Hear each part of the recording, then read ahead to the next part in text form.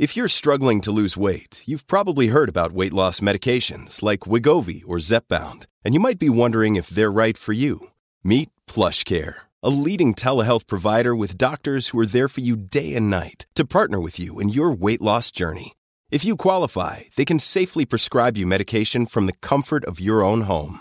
To get started, visit plushcare.com/weightloss. That's plushcare.com/weightloss. plushcare.com/weightloss.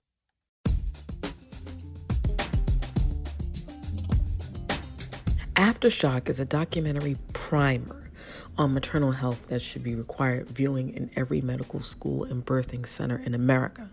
The level of paternity deaths is a medical and public health crisis that isn't being addressed fast enough.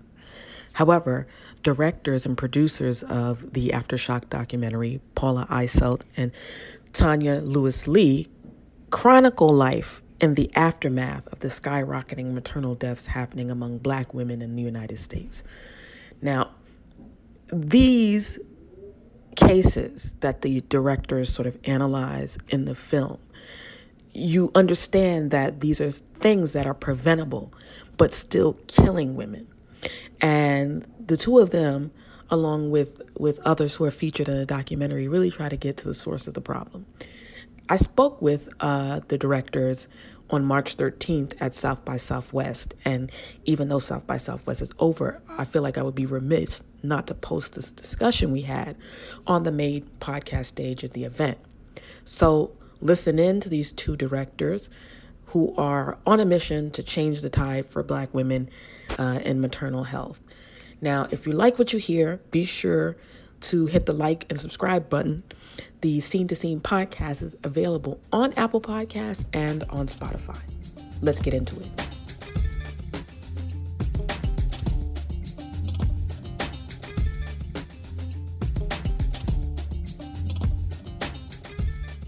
Hello and welcome to the Deadline Scene to Scene podcast. I'm your host, Valerie Complex, and we are live at the South by Southwest podcasting stage. And it is 10 in the morning, and we are here bright and early and looking alive, about to talk about some serious topics with the directors of Aftershock. And please give them a round of applause. At least I will. Thank you. Would it be great if you could, quickly introduce yourself and how you got involved in the project? Yeah. Do you want to start? Or? Sure. I'm Paula Eiselt. I'm one of the directors and producers of Aftershock. I got involved in the project initially. I was drawn to the topic of maternal health due to my own experiences of birthing my children in the American system and what I went through. So it was something that personally I had an affinity to, that topic. And as an artist, I had made films about women's empowerment, especially in the healthcare space, prior to this. So through my art, it was something I'm also interested in. And but it wasn't until the end of 2017 when a slew of articles started coming out really exposing the U.S. maternal mortality crisis to the public that I realized that we were in fact in crisis, and what I experienced in the system really profoundly affects Black women at really, really high rates. And it was when I read those articles that I felt like I really wanted to use my skills to help uplift these stories. So I was finishing up my other film, 93 Queen, and decided after that I wanted to pitch this topic to Concordia Studio, where I became a fellow and got some development funding to start this project. From the onset, I wanted to find a co-director to help, join forces and tell a story of this scope, and, work with someone grounded in community. So at one of the first shoots, development shoots, where looking for the right people to uplift in this film, I bumped into Tanya, and I was like, "You're the one." She's an incredible producer, women's health activist, and I was so thrilled to meet her. And here we are at this point, 2.5 years later, with our baby. And good morning. I'm Tanya Lewis-Lee, the other co-director, co-producer of Aftershock. And, you know, back in 2007, the U.S. Department of Health and Human Services asked me to be the spokesperson for an infant mortality awareness-raising campaign here in the United States. They asked me, I've written a few children's books, one called Please Baby Please, and so they knew I had, and I was doing children's programming, so they knew I had an affinity for young people. And so with that campaign, I had the opportunity to travel the country and really discover the health disparities in this country, right? So, you know, and when you're talking about an infant's health, you're really talking about a woman's health. And I found myself immersed in a world of women's health, specifically for Black women. And, you know, I love speaking to groups of women, especially groups of Black women, about our health and how we access our health and what it's like, because it's hard for everybody, no matter who you are, harder for others in different circumstances, obviously. But in those conversations, inevitably, I would come across, someone would raise their hand and tell a story about a woman who had passed away from childbirth complications. And this is like urban, rural, east, west, you know, north, south. And, you know, had been thinking about, I did a small film called Crisis in the Crib about the infant mortality crisis and some of the work we were doing.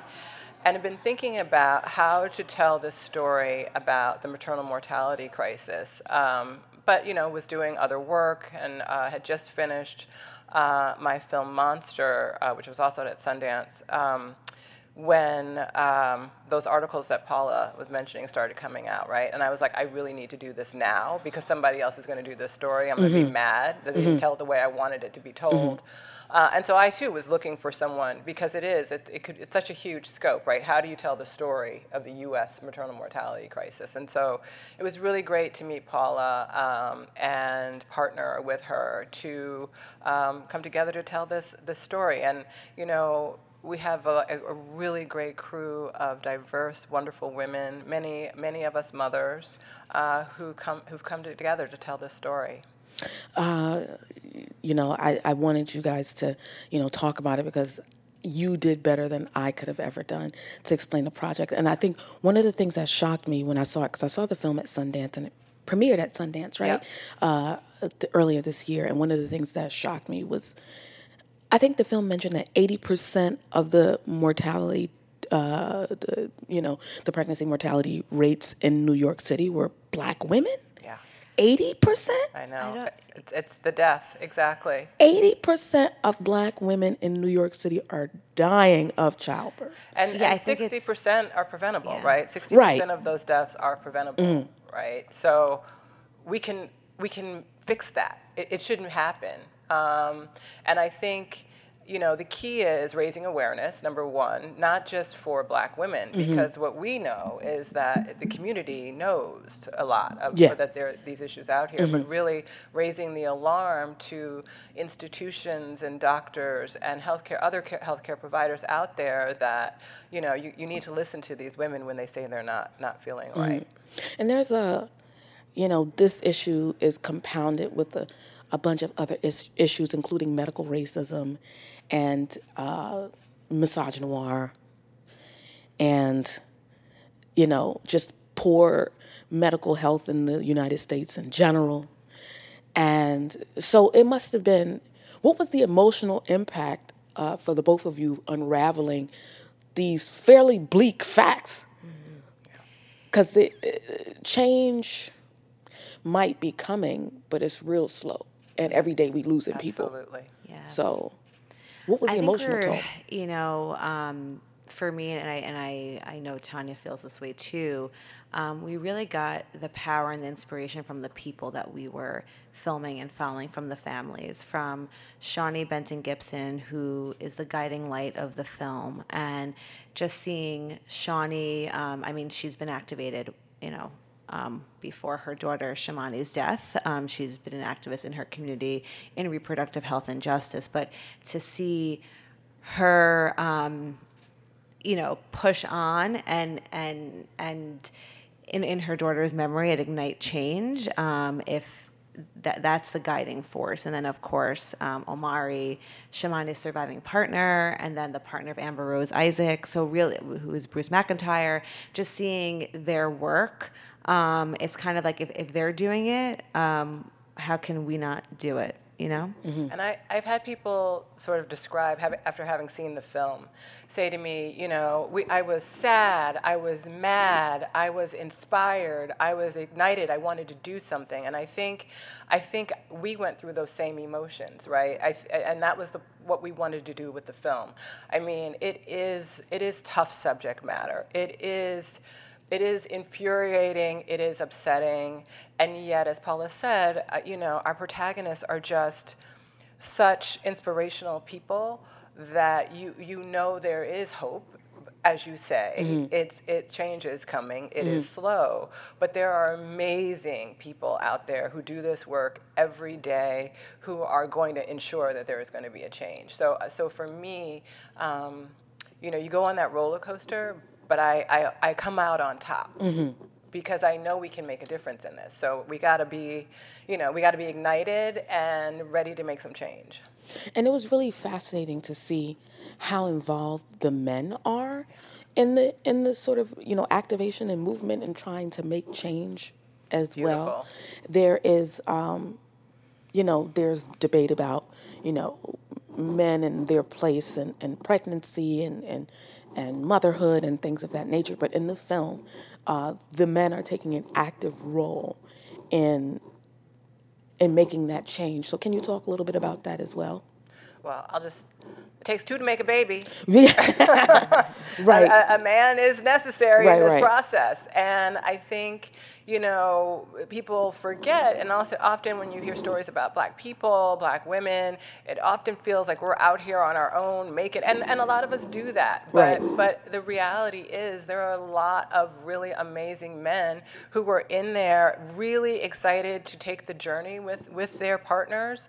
And what we saw with the men in our film, what we discovered, and I happen to be a person who's just grown up around a group of beautiful Black men, so it's not a surprise to me. But it was really wonderful to be able to showcase not only, what I loved is that the women come through the film through their men, right? You get a sense of how amazing these women are just by who these men are, and to see how they also connect to one another and support one another throughout, how they're trying to give back to the community to make sure other families don't go through what they're going through.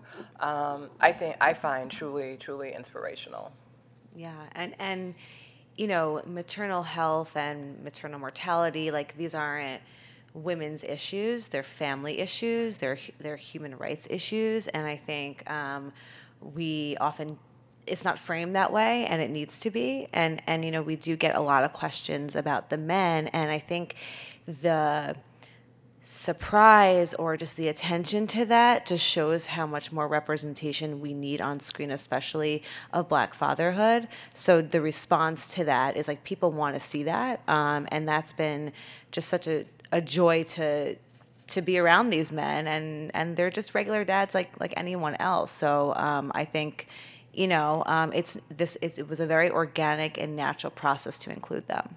And I think it changed even my perception, because there's a history of you know, addressing mental illness and emotional turmoil in the Black community, and how these men sort of, you know, come together and talk about these issues and show that they aren't alone, and sort of each one reach one, bringing one in, and you know, talking about it and creating a collective of sorts was something that was good to see, because, you know, I grew up around the Black men who were like, we don't talk about those things, and we don't hug our children, and we don't believe in that and stuff like that. So seeing that was really amazing and touched me, you know, the most. And one of the other things I wanted to talk about is like medical racism specifically.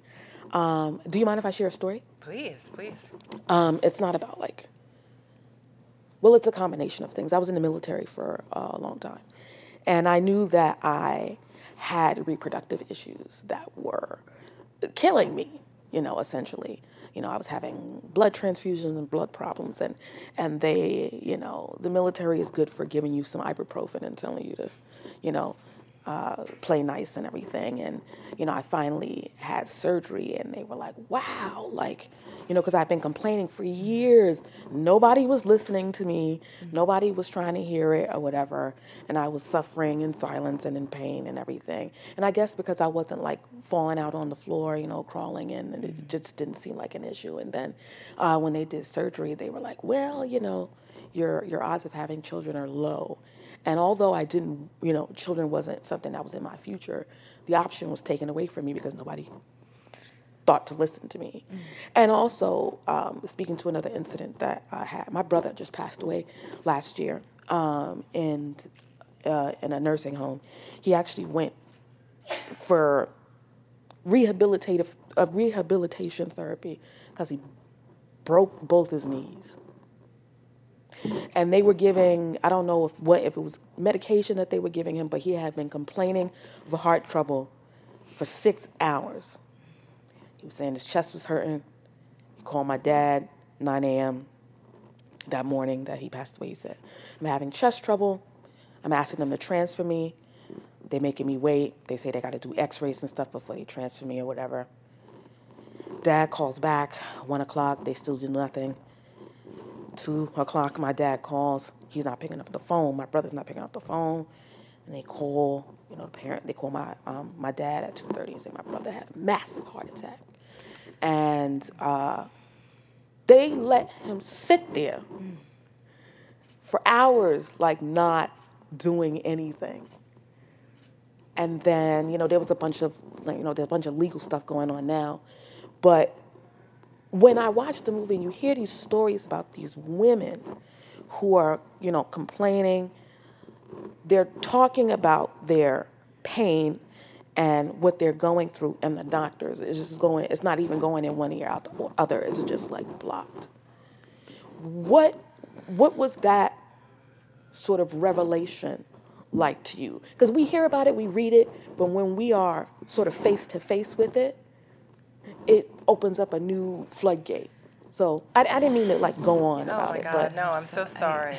Thank you. Sorry for all of what you and your brother and your loss of your brother. I appreciate you sharing that, because I think for us with the film, when you hear it from other people, it's validating. Mm-hmm. Like, I'm not crazy. Mm-hmm. It's not just happening to me. This is what's going on, and it's systemic. I'm not the problem. The system is the problem. And I think it helps us to start, we can't bring your brother back. Mm-hmm. We can't fix your situation. Mm-hmm.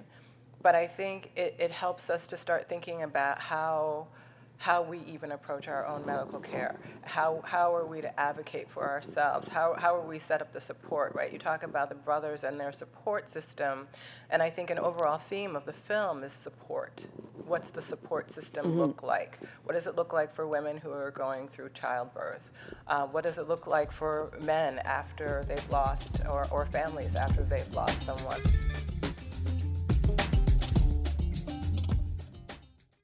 Another day is here, and you're ready for it. What to wear? Check. Breakfast, lunch, and dinner? Check. Planning for what's next and how to save for it? That's where Bank of America can help. For your financial to-dos, Bank of America has experts ready to help get you closer to your goals. Get started at one of our local financial centers or 24/7 in our mobile banking app. Find a location near you at bankofamerica.com/talktous. What would you like the power to do? Mobile banking requires downloading the app and is only available for select devices. Message and data rates may apply. Bank of America N.A., member FDIC. And what does the education look like, in terms of teaching people how to advocate for themselves? Exactly.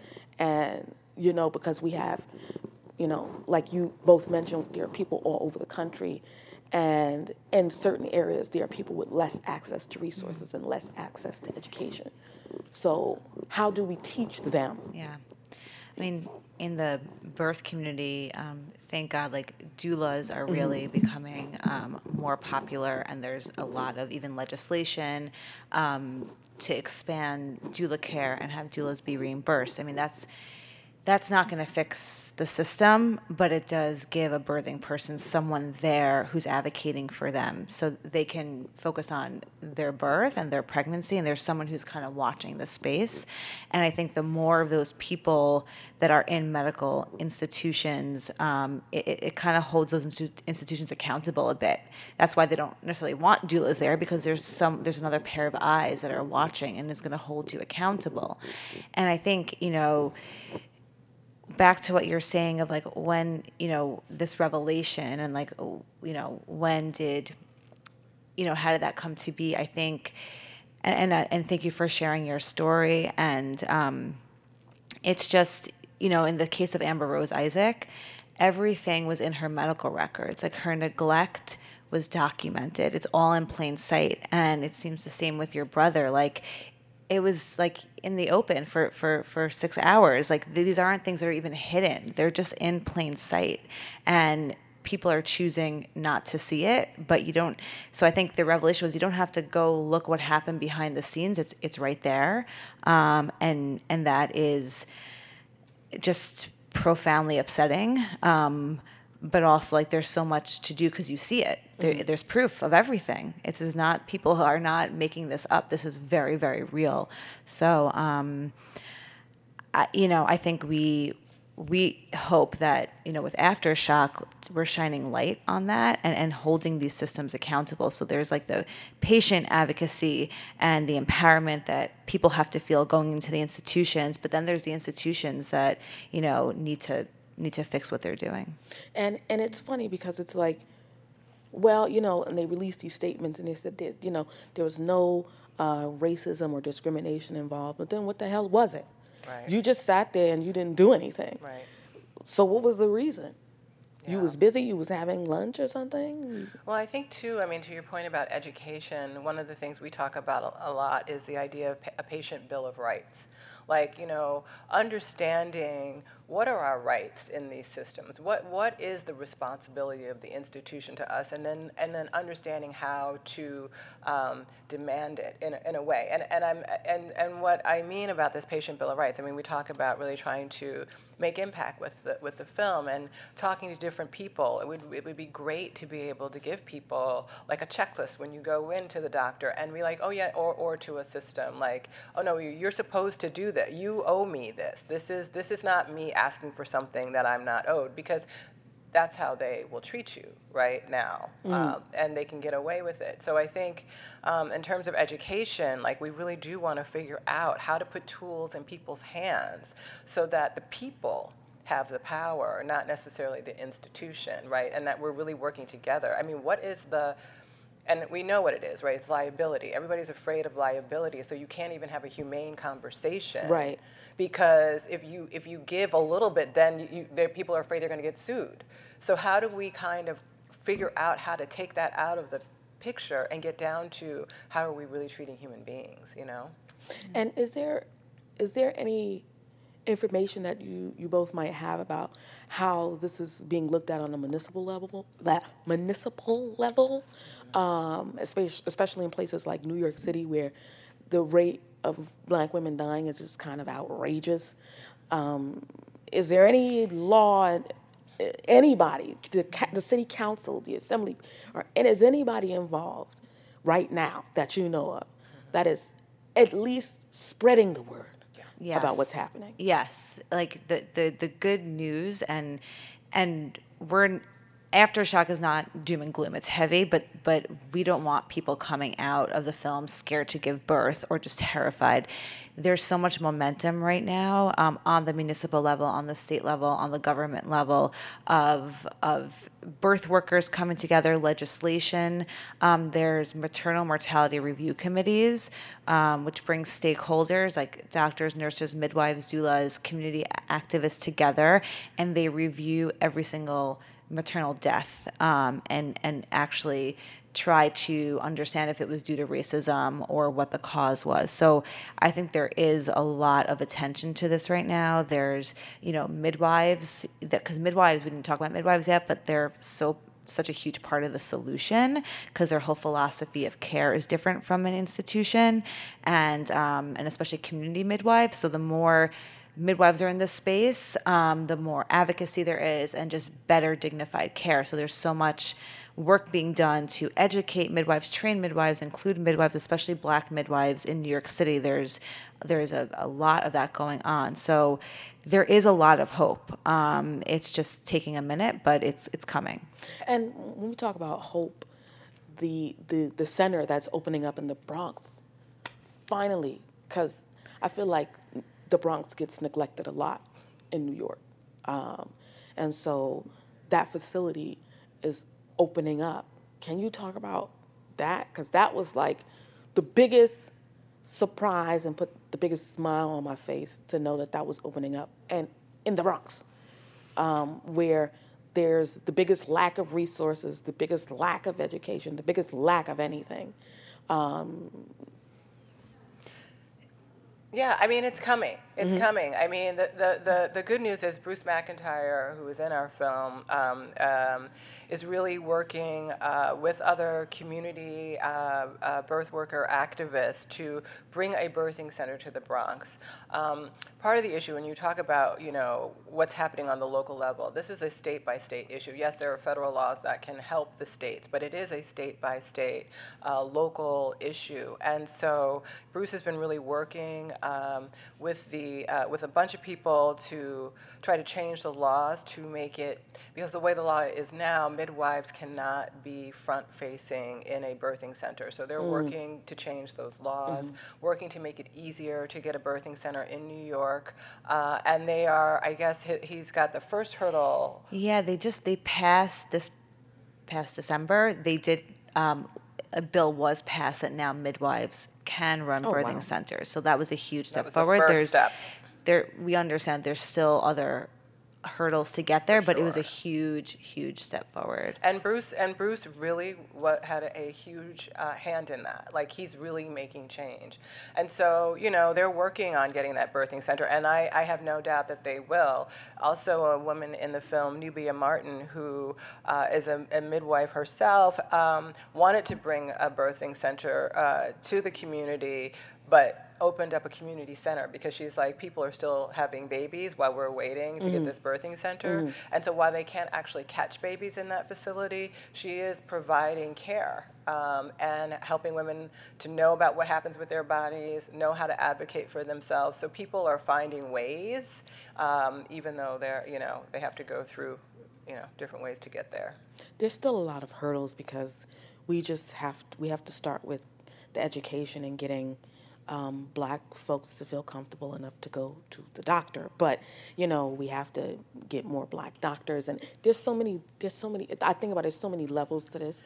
It's complex. It is. But it's really not so complex if we can just, dive down. Look, again, what we show in the film is that in the United States is the only industrialized nation that does not have integrated midwifery care when it comes to women's health. Right. And our rates are the worst. So, for us, it's like thinking about how do we figure out how to bring midwives into the profession to work alongside doctors. We're not saying get rid of OBs, right? I mean, there's a way to do it where everybody works together so that we can have better health care in general for all people. Right. Yeah. And that's Helena Grant, the midwife in our film, who gives a lot of the historical context. But she's like a revolutionary. I mean, she works in Woodhull Hospital, and that's one of the only hospitals in New York City that have fully integrated midwives in the hospital. Many of those midwives are Black women, and they run the show in that hospital. Like, the OBs almost, work under them. And women from, they're in Brooklyn, women from the Bronx come down from all over. Like, Helene talks about how women will travel just to come to get that integrated care. So it was great to see how that could work, that there's a model for that. And as Tanya said, like, the model exists throughout the entire world. So. I don't know. Aftershock has still left me real speechless, and it's going to hit home for a lot of people in a lot of different ways. So thank you for your courage, because it takes a lot to dive deep into something like this. and to make something like this and to fight for something like this to be made, to just, disseminate to the public. I wanted to open it up to questions. If anybody has a question for Tanya or Paula, any questions at all? Did you learn something? Did you enjoy yourself? I really appreciate. You have a question? Go ahead. Yeah, Yes. I'm curious to know after doing this, what stories still need to be told, right? Is it hearing more from individual people with these experiences? Is it getting inside of these centers and showing the importance of the midwife, showing the importance of the doula? Like, how do we continue to put a light on the different stories, that people are experiencing? Because I'm from Chicago, right? And so people have very similar experiences. Black women have very similar experiences. So what stories do you encourage people to kind of go and seek out and uplift? So your question was basically, what kind of stories still need to be told, and what do they think still needs to be told about what's happening in the community? It's such a great question, because, this is a 90-minute film, and there's no way we can fit, this whole crisis and lived experiences in one film. So many more stories need to be told. We need to dig deeper into the history of midwifery in this country. We do touch on that in the film, but that's a whole other story. Stories centered on doulas, more about doulas specifically. There's, you mentioned Chicago, like there's doula collectives and midwife collectives in major cities all around the country that are working together to ensure better care for women.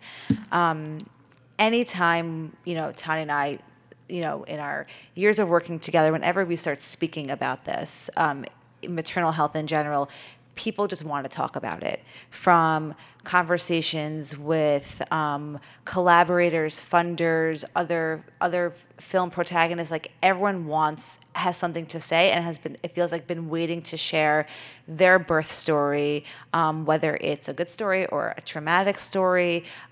People want to talk about this, and as a culture, we really don't in America. Like the birth culture we barely have one. It's just go to the hospital and hope you come out alive. So there's so much, we need a cultural shift. So the more stories, the better. We need so many more.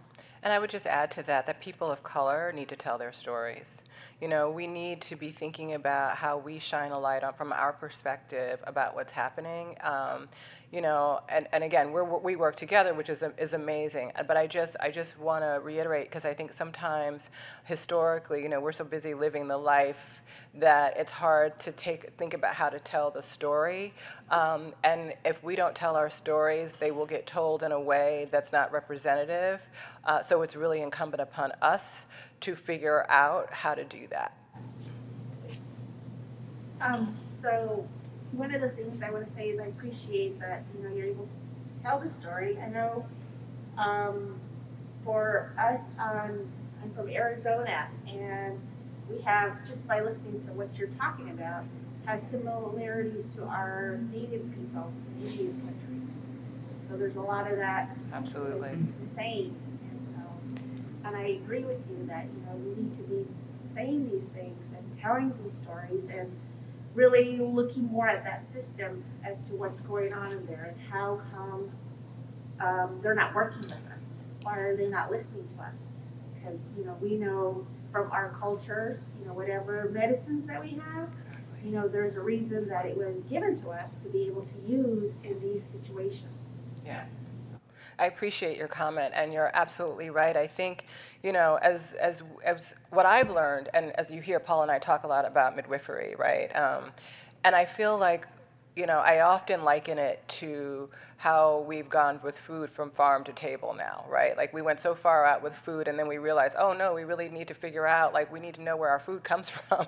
We need to have local sourced food to really be healthy. And I think it's a little bit of the same thing when we talk about our health in general, right? And when you talk about Native communities, and it needs to be supported. Like, how do we go back to a little bit, right? What we did before, which was really good, actually. actually, before Western medicine came in and told us, oh, no, you're not supposed to do that, throw that out, come into our hospitals and do it our way, which is killing us. It's literally killing us. And so I think as communities, we have to figure out, we have to find the stories to know who we were, because those stories have been hidden and covered up and just thrown away. And we've got to refine those stories, go back to what really worked for us, and reclaim that as much as we can. But again, it goes back to your question. We got to start telling the story so we remember what it is, so that we can go back and do all of that. So I really appreciate your comment, and I know the Native community. I know the issues are very similar. A lot of work to be done. Yeah. And I just want to add that social media can be the devil sometimes, but it has given many people a platform to talk about and address these issues. So there is more platforms for people to gain an audience and speak up about the issues that are plaguing their community than ever before. And, a lot of people utilize it for bad, but it can be utilized for good, for you and your community to talk about the issues that need to be addressed going on. And with that, this was really fantastic talking to you guys, and thank you for your honestness, earnestness, and candidness on the topic. And everyone, please be sure to see Aftershock. Where will people be able to see it outside of South by Southwest? It will be on Hulu in the U.S. later this year, and Disney Plus worldwide, and Star Plus in Latin America. Fantastic. So you've heard it first, and you know where to check it out. I recommend it. I recommend showing it to others and just sort of spreading the word and getting the information out there. Again, my name is Valerie Complex, and thank you for listening and coming to see us at the Scene to Scene podcast with my wonderful guests, Tanya Lee and Paula Eisel. Thank you very much. Thank you. Be sure to subscribe. It's on Apple and Spotify. Like, subscribe, review. Thank you.